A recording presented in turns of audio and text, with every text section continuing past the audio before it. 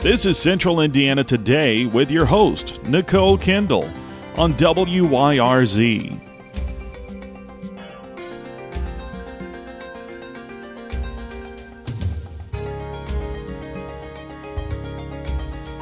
Good evening and welcome to another edition of Central Indiana Today on WYRZ. I am your host, Nicole Kendall, and I have the pleasure tonight to be speaking with three awesome representatives of Bridges of Hope, an alcohol and drug addiction center in Anderson, Indiana. Tonight, I have Beverly Jenkins, Charles Abbott, and Christy Dunnigan here with me. Welcome to the show. Thanks for having us. Yes, thank you. We are so happy to have you here and to share your mission of all of the great work you're doing, not only in Anderson, but you're helping people throughout the state. And we're going to talk about that. So let's start with you first, Christy. Give us some information on your mission of Bridges of Hope.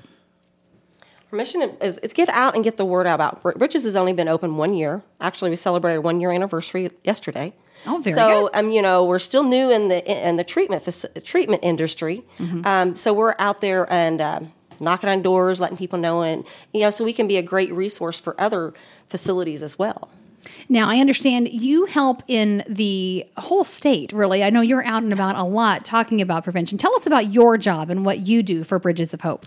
Well, I am their business development. I go out and promote Bridges of Hope, how our treatment facility is run, what about who our physicians are and how our programs are run and what programs we have. So I work with different companies out there with their EPAs reps. We've met with them and talked with them. Other treatment facilities, because we all need to work together. We're all a great resource for each other. Also, we go out to chamber events, different community events. I know. That's how I met Beverly Jenkins, and she's here today as well. And we started to talk about the Bridges of Hope at the Plainfield Chamber of Commerce not too long ago. And I really felt right now with the opioid crisis we have going on, addiction is a real problem now more than ever. And so I appreciate Beverly getting us all connected here so that we can have this conversation today. So thank you, Beverly, for being here. You're welcome. Now, Beverly, tell us a little bit about what area of the state you work in and why you like working for Bridges of Hope. My focus is the Hendricks County area along with the west side of Marion County.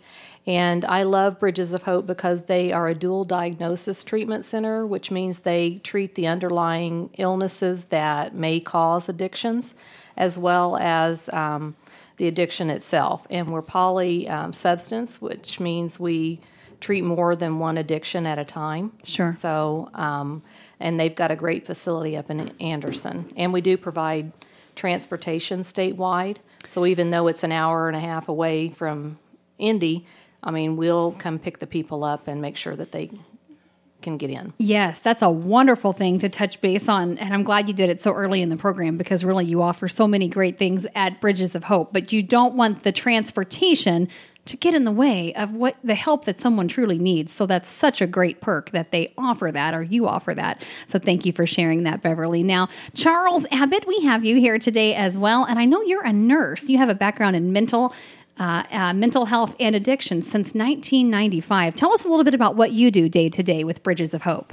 Well, I actually cover a lot of areas, but as the quality assurance director, my primary responsibility is to make sure that our policies and procedures are detailed in our daily practices. So making sure that staffing's where it's supposed to be, if need be, helping coordinate that transportation element, and just overall making sure that the facility is ready to go when anybody walks in the door. Absolutely. Now, I understand Bridges of Hope has a clinical multidisciplinary approach consisting of assessment and identification of all underlying issues. Now, I know in your job as a nurse, you're probably out there helping them fight those underlying causes. Tell us about that journey of what that looks like when you're looking for what's the underlying cause. How do you find out about that? Well, initially it starts with a phone conversation. In the initial phone conversation, we gather information on what the client's substance of choices are, mm-hmm. and also what other substances they've used. So that gives us an understanding. Then we look at their socioeconomic background, what they can afford. If in the event that they are struggling with the payments, we use insurance, those kind of things, but making sure that all that's taken care of, and then making sure the clinical staff do a biopsychosocial, and that's three elements: the biography, their social background, and their psychology background. So that way we have everybody gets an individual treatment plan because it's not a one-size-fits-all. Most people might think, oh, well, if it's heroin, everybody looks the same, but it does not look the same because that's individual. Sure. It could depend on how long they've been on the drug or everyone has a different situation, right? So it's nice that you customize the treatment, it sounds like. Now, please. And also part of that element is we have a clinical background, but also we have a medical director that makes sure they take care of all the medical needs, and we have a psychiatric nurse practitioner that comes in a few times a week, once again, to cushion that, because once we get through the withdrawal piece, then we're starting to find the underlying piece. So that way we want everybody on board to handle whatever issues that the individual may have. That sounds like a very sensible approach. Thank you for sharing that with me, Charles. Now, I understand Bridges of Hope has a belief that recovery is possible for everyone, right? Tell us about that. Well, of course it is, because a lot of times if people just realize that, well, we talked about earlier, kind of mentioned before we went on air, is the fear of coming into treatment. Yes. And there's a statement that I always think that is the scariest, but also the most liberating, and that is, I have a substance abuse issue. And then that's the first step. Just recognizing that, right? Yeah, because anytime we have to step outside our social norm or identify somewhere outside that social norm, it's uncomfortable anyway, regardless to what it is. But with all the education, awareness, and everything that's going on today, it's no surprise, and it's nothing to be afraid of, because the world recognizes that it's a worldwide problem, and you're not alone. Absolutely. Well, that kind of leads me to a question I was going to ask a little bit later on, but it makes sense to ask you right now. What advice would you give to someone, because you've seen this day in and day out for so many years, what advice would you give someone who is afraid of that first step? Well, it may seem simple, but just simply, there's nothing really to be afraid of. You know, it's more of an internal battle. And once you come to that realization, the fear will melt away. And then once you step into treatment and start making those phone calls and having those conversations, you're going to find a familiarity with so many things, because so many people working in addictions are in recovery themselves. Okay. So they have a great way to identify that. And once again, to ease your conscience and your nerves about whatever might go on. And like Christy touched on, we have representatives and union workers and representatives that are asking us to come in and talk directly to their staff to take away that fear, because you can imagine you go to an event and there we sit, dual diagnosis, substance abuse, and we're at your place of employment. There is a certain amount of fear that goes along with that, but just know we were invited there because your company already recognizes that there's an issue, and that we're just there to help, and there's no judgment for the most part, you know, and it's just, you don't really have anything to really be afraid of. Well, that's good to know. Just come, talk about it. Yeah. It can be a scary thought, though, right? When you're not used to it. Go ahead, Christy. No, it is a scary thought. You're right. I think people don't realize that they think if they take that step out, they're going to be kind of like a shame. Okay. Do you see what I'm saying? Sure. Because everybody thinks I'm an addict now because I do have a problem, and this is in a work situation, a workplace situation. Okay. It just takes a phone call. Our phones are answered 24 hours a day, 7 days a week. There's a person that answers that phone, and so it doesn't go to a machine. Oh, that's very so they beneficial. can talk them through that just to get that initial. And I think what people have to realize, it has to be the addict who wants to get help. Right. It can't be a family member. It can't be an employer. It has to be that addict who really wants to get help. Well, that's a fantastic point, which was going to lead me to my next question. So it's appropriate that you said it that way in this time period. What advice can you give someone? I know we were talking, Christy, you and I were talking before we went on the air. We were talking about how most of us know someone who has struggled with some kind of addiction problem. And it's very painful, not only for the person who's struggling, but for their family members and their friends, people who care about them. So what would you say to someone that maybe is a caregiver or a family member of someone who's struggling and they want to help this individual who's having a problem? I would say look out in your community, see if there's a PAL group or a Nar-Anon group. These are families and friends of addicts. They're going through the same exact thing that you're going through, and they can help you through that, because there is such thing as called enabling. You can enable that addict by giving them the money, giving them a place to live. Right. So I think there's so many more support groups that are popping up, and there's some here in Hendricks County, and they've got some great groups in this area. And I'm sure if they're wanting to get involved and they can't find those related groups, maybe we'll give your contact information at the end if they wanted to reach out to you directly. They can reach out to me directly, and I can get them hooked up. That would be fantastic. It's all about resources and getting people connected to the right help, right? And we're all in this together. Absolutely. It's not one against the other. We all have to work together to see it progress made. That's how you make change. Absolutely. Right? Sure. Charles, you wanted to say something, I please. want to also add to that Please. is another vital, great resource for people that are dealing with family members that are addicted is also other family members. So much of the time we hide that from our other family members. Okay. We go to family dinners and we do those kind of things, and then, we don't let anybody else know. And there's a lot of people that, once again, we're all in this together. So don't be afraid to share with people. And we know in our families who we can trust and those kind of things. But don't go it alone. I've seen too many families wash up on the shore, if you will, on trying to help their children and their family, and they enable them, all money gone. They end up in psychiatric facilities because depression, anxiety, fear sets in with them. And then with that enabling also comes a lot of manipulation. You're trying to help them, and then they're manipulating you. One story in particular that I always remember is there was an addict that I took care of once, and the person that was selling him the substances got together and decided that they would run into his elderly grandparents' house in the middle of the night and posed as though, I will shoot him if you don't give me this money. And they cleared out their grandparents' bank account because in the middle of the night. Because they were so desperate. Yes, that's the level of desperation. And then it might have helped if the grandparents probably knew that their grandchild was suffering from addiction, so they could take the safeguards. Sure. So that's just one of many stories that happen. Yeah, that's incredibly sad that does happen, and I have no doubt you see that more times than you'd like. That is for sure, right? Yes. That's something that's very common, that people are so desperate that they go to those kind of measures.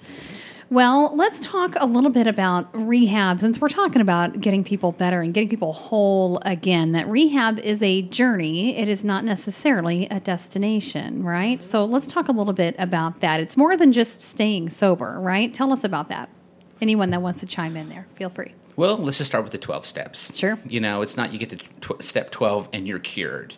It's a process, and through that process, step one's admitting, moving on down the line. But as you go through that process, just one of many processes, you just take your time, and it's going to teach you more about yourself, on where you are and what, how to get better. And then once again, that's words to live by once you get into sobriety, because if you were in that sobriety circle, they constantly refer back to the big book, going back to those 12 steps. So that's Sure. one of the biggest things that you can possibly do is start working that area. That makes sense. Now, Beverly, I'm going to ask you, we were talking earlier before we got on the air about the employee assistance programs, and that you're looking for more businesses who will partner with Bridges of Hope to help get more people involved and get them the help they need. How do they do that? Yes, they could just call us and we'll set up a tour, or if they want to come up to the facility, we'd provide that at any time. Like Chuck said, or Charles said, that we have staff there every day that could provide a tour, as well as go out to their facility and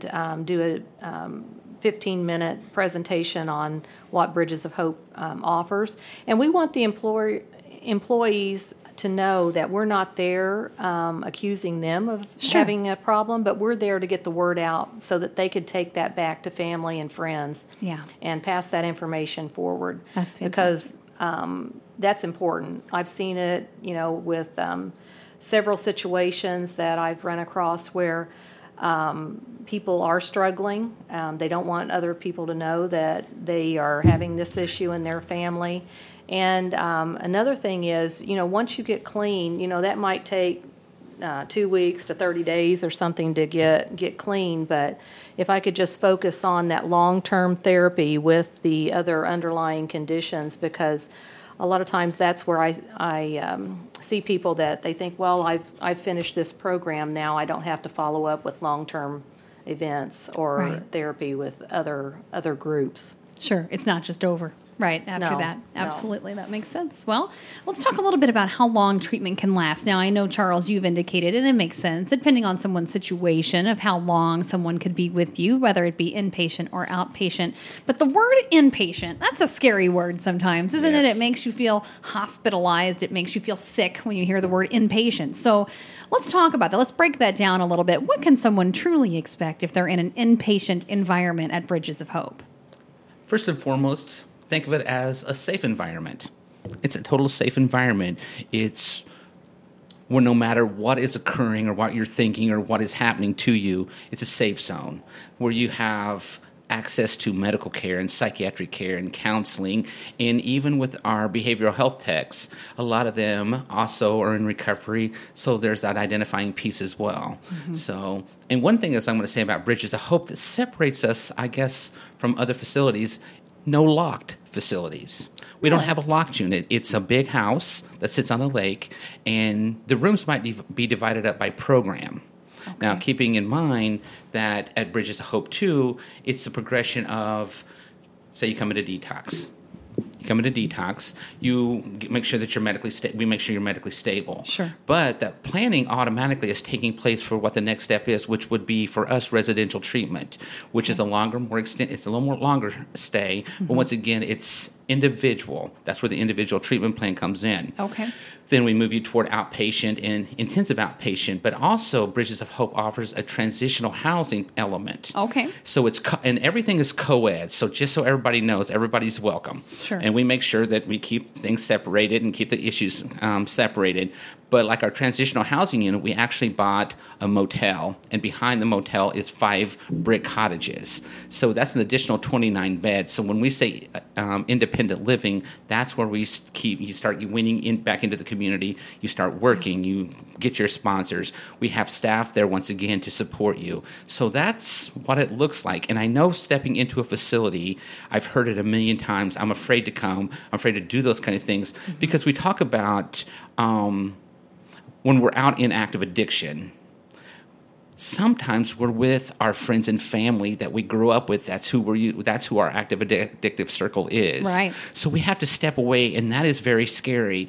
But I don't want people to be afraid of that separation because once you step out of that and you get a little healthier and you look back at that, you start analyzing it and looking at it so much differently on what's healthy. And so many people might be socially awkward that maybe that's what got them into that. They didn't do well making friends. So now I've made these new friends. They've introduced me to these elements, these substances. This is kind of where I belong. But for those that are listening, I just want you to know that there's a whole different family because there's conventions. There are bowling events. There's movie nights. In the smaller towns, people in active addiction or in active recovery, they're renting out the local theaters and they're having theater night. Yeah. And they get to pick the movie. That's the beautiful thing about it. Most of us, we go and we got several movies to pick from, but man, we get to actually pick what's going to be on the big screen. Oh, that's nice. So there's so many things that's going on, and you can find this family and, feel to it, and you're not really giving up anything. And then the elements themselves on the street, heroin's called the boy, and then crystal meth is Tina. So they personalize this. So sometimes in treatment, they actually have to write a goodbye letter to Tina and the boy and all that as well. To make it physically, you have a physical representation of saying goodbye to it. Absolutely. Right. I can see how powerful that can be. And it sounds like your goal is to not only, we're talking about this rehab as a journey, it's not a destination. You're wanting them to be happy and live a fulfilled life and have healthy relationships. Right. And you're showing them how to do that at Bridges of Hope. Yeah. So that's very encouraging. And I hope it's people very homey who are when you listening walk through the door. Well, that's good. We've had other people that came in and toured, and they said, "Wow, this is really nice." They were surprised when they walked in. They have queen size beds. So they have, and the rooms are pretty good size. It doesn't look like a It hospital. doesn't look like a Right. hospital setting. They Right. have their own separate lounges, because we have detox there as well. Right. So and I brought many tours through, and they're just like, I could come here for a retreat myself. Well, that helps. Yeah. That certainly helps ease their mind a little bit, right? I could see that it could. Now, we've talked about inpatient. What does an outpatient day look like? If you have transportation throughout the state, maybe you have someone who is in their journey, but they only need outpatient help. That's available as well, correct? Yes, outpatient, intensive outpatient, there's intensive outpatient, and there's outpatient, but intensive outpatient is 9 hours a week. Okay. It's usually 3 hours a day or 3 hours or in the evening, because we have day and evening classes, and they go 3 times a week. Yes. Okay, so they just come in and have seminars and individual one-on-one help. What's that look like? Both. They have group where they all get together and they talk. Then they have individual therapy sessions as well, and then with an assigned counselor. Okay. Now, does insurance usually cover treatments if it's inpatient or outpatient? It varies. Okay. Each insurance policy is completely different. When I'm finding that, because I'm working more with the insurance side as well. Okay. On the verification benefits of it. And since we are such a new facility, we're not quite in network with all the insurance companies, but we're getting there. Sure. So it's on a case-by-case basis. We can call the insurance company and explain the situation to them, and we can get them treatment. Okay. And what about if someone doesn't have health insurance? What's that look like for we them? come across that. We do have a few scholarships, but we do a sliding scale as well. And if we can't take care of them, then we have a resource that we can get them out to. Okay. So we're going to make sure one way or another they're going to get to treatment. That's what matters. Right. That's what matters. Now, Beverly, let's talk a little bit about how you became involved in Bridges of Hope and why you love being a part of the organization. And let's talk a little bit about what do you get out of being a part of this organization? Well, I came on board in October after working with a medical software company that was designing software for treatment centers. So that's how I got involved with substance abuse treatment. And Charles went to work there, and he invited us up to come and do business development. And this isn't something that I do full-time, Sure. but it's a passion. Yeah. I've seen it personally. Where people need help and there were either no beds available in the state or they had to go out of the state and then come back with no follow-up treatment, no groups that they could get involved with. And so this is more giving back to the community for me. Oh, I think that's wonderful. And you touched on a very important point. If there's not a full circle of help around you, you could fall through the cracks and end up right back where you were before, Absolutely. right? So I could see how that could be a major issue. Christy, how about yourself? What keeps you motivated to stay on board with Bridges of Hope? Where do you find that passion to stay so involved? Well, my background is prevention. I've been in prevention for 15 years in Morgan County. Started a lot of great programs. We did a lot of great things in Morgan County. Then I got involved with the Indiana Attorney General's Prescription Drug Task Force. I volunteered for 4 years, and then they turned around and hired me for a year and a half as their outreach coordinator for the state of Indiana. Okay. So I traveled everywhere in the state and outside of states to do presentations, to talk about the opiate crisis, that what's going on. And I was still dabbling in treatment on the side because I know from my perspective, family members who needed treatment, we couldn't find treatment. Mm-hmm. So I started really putting a treatment piece together for our county resources for them.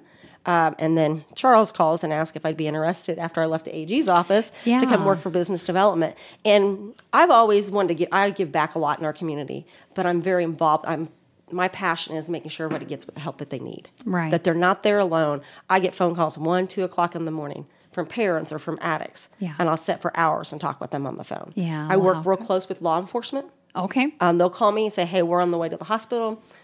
Can you help us out here? Well, that sounds like a great partnership because they're coming across people who are struggling. They are, and we're starting to reach out help. more to the court systems as well. Instead of sending them to jail, possibly get them into treatment. Right. That makes sense. Well, Charles, I'm going to ask you the same question. I know you're so experienced in this area as well since you've been doing this since 1995. But what is it about Bridges of Hope? Why are you so passionate? What's your underlying passion there? Tell us about that. So many addiction treatment centers offer just that, substance abuse. And the mental health element in treatment isn't present, and they struggle because the mental health facilities are so bogged down with caseloads. Sure. And with Bridges of Hope, we can do it all. We can do everything that a client would need between our medical director, which is very experienced in this field, our psychiatric nurse practitioner, our therapist, those kind of things. So that's what really made me really like Bridges of Hope. I go back to... in just a quick, because I always like to give my mentor, my original mentor, God rest her soul, was Frances Freeland. And I came out of nursing school, and I remember my first intakes when I would do that.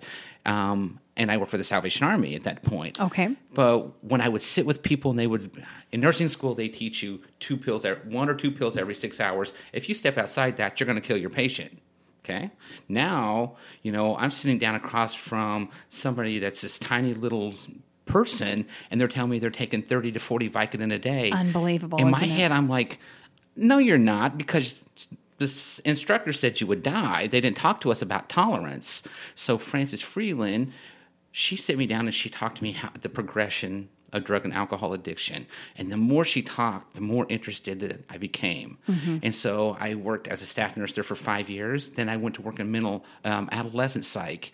I started seeing the children of the people that I had treated in addiction. Oh, man. And I started realizing this is a terrible circle. Yeah. And then, then I got back, then I got offered a call back from an addictions treatment center. Hey, we need someone to manage this detox unit. I did that. And then I wanted to branch out.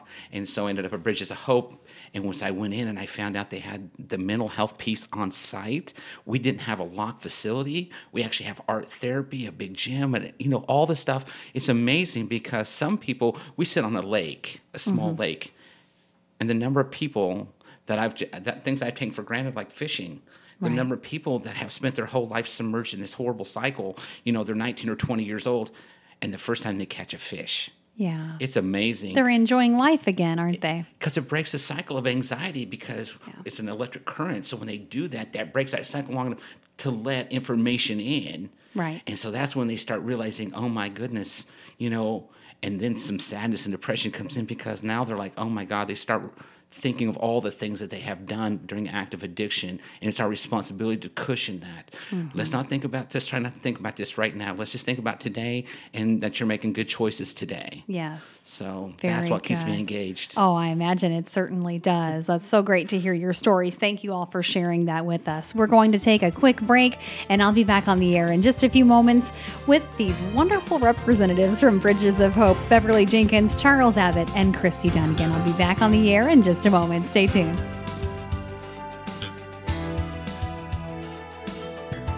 The new Plainfield UPS is now hiring part-time package handlers for 3 different shifts: morning, evening, and late night.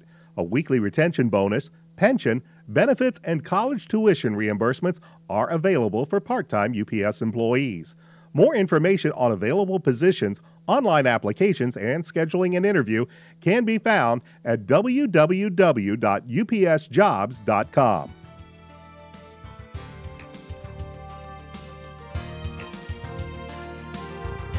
We are back on the air for Central Indiana today on WYRZ. Nicole Kendall here, and as we're wrapping up tonight's program for Bridges of Hope, the Alcohol and Drug Addiction Center in Anderson, we have a few more things we're going to share with you. I understand we mentioned it a little bit earlier in tonight's program that your organization offers tours. Beverly, tell us about the tour opportunities and who may be able to come in and check out the facility. We've actually provided tours for other treatment facilities that may need extra beds. Employers looking to place their employees in treatment, as well as family members have come in and they're touring other facilities and deciding which one might be the better fit for their family. Okay. All right. Super. And Charles, tell us about the location of where is this facility? We're located at 2200 Madison Square in Anderson. But I will say, if you're going to use your GPS, one of the best way to do it is just type in Bridges of Hope in Anderson, because the address, we're kind of in a precarious kind of situation way we fit back. But hard to find. A good landmark is Community Hospital. Okay. We're just around the corner from Community Hospital. But if you're looking for us, GPS, Bridges of Hope in Anderson. Very good. Thanks, Charles. Now, we talked a little bit earlier about Beverly Jenkins. She is the business development coordinator, I'll call her, in Hendricks County, West Boone and Marion, right? West Marion and Boone, excuse me. So if you're looking for information for Bridges of Hope and you live in those areas, you'll probably talk with Beverly. And in the rest of the state, you'll probably talk to Christy, right? And instead of giving out so many phone numbers and everything, we're going to give them one phone number for the facility. So Christy, if you'll give that, and then they can get you in touch with these nice folks if you are interested. Okay, yeah, you can I'm going to give you my cell phone number. That way we can just set it up. It'd be easier that way. And if they need to talk to Beverly, you'll transfer I them can to get them Beverly, wherever they so need to go. Perfect. It's 620-8744. Okay. Very good. And the website is www. It is BeHopeRehab.com. BeHopeRehab.com. Okay, you've just heard it. Thank you so much, Beverly Jenkins, Charles Abbott, and Christy Dunnigan from Bridges of Hope Alcohol and Drug Addiction Center in Anderson. Thank you so much for being on the program tonight and being a part of Central Indiana Today on WYRZ. You've been listening to Central Indiana Today with your host, Nicole Kendall, on WYRZ.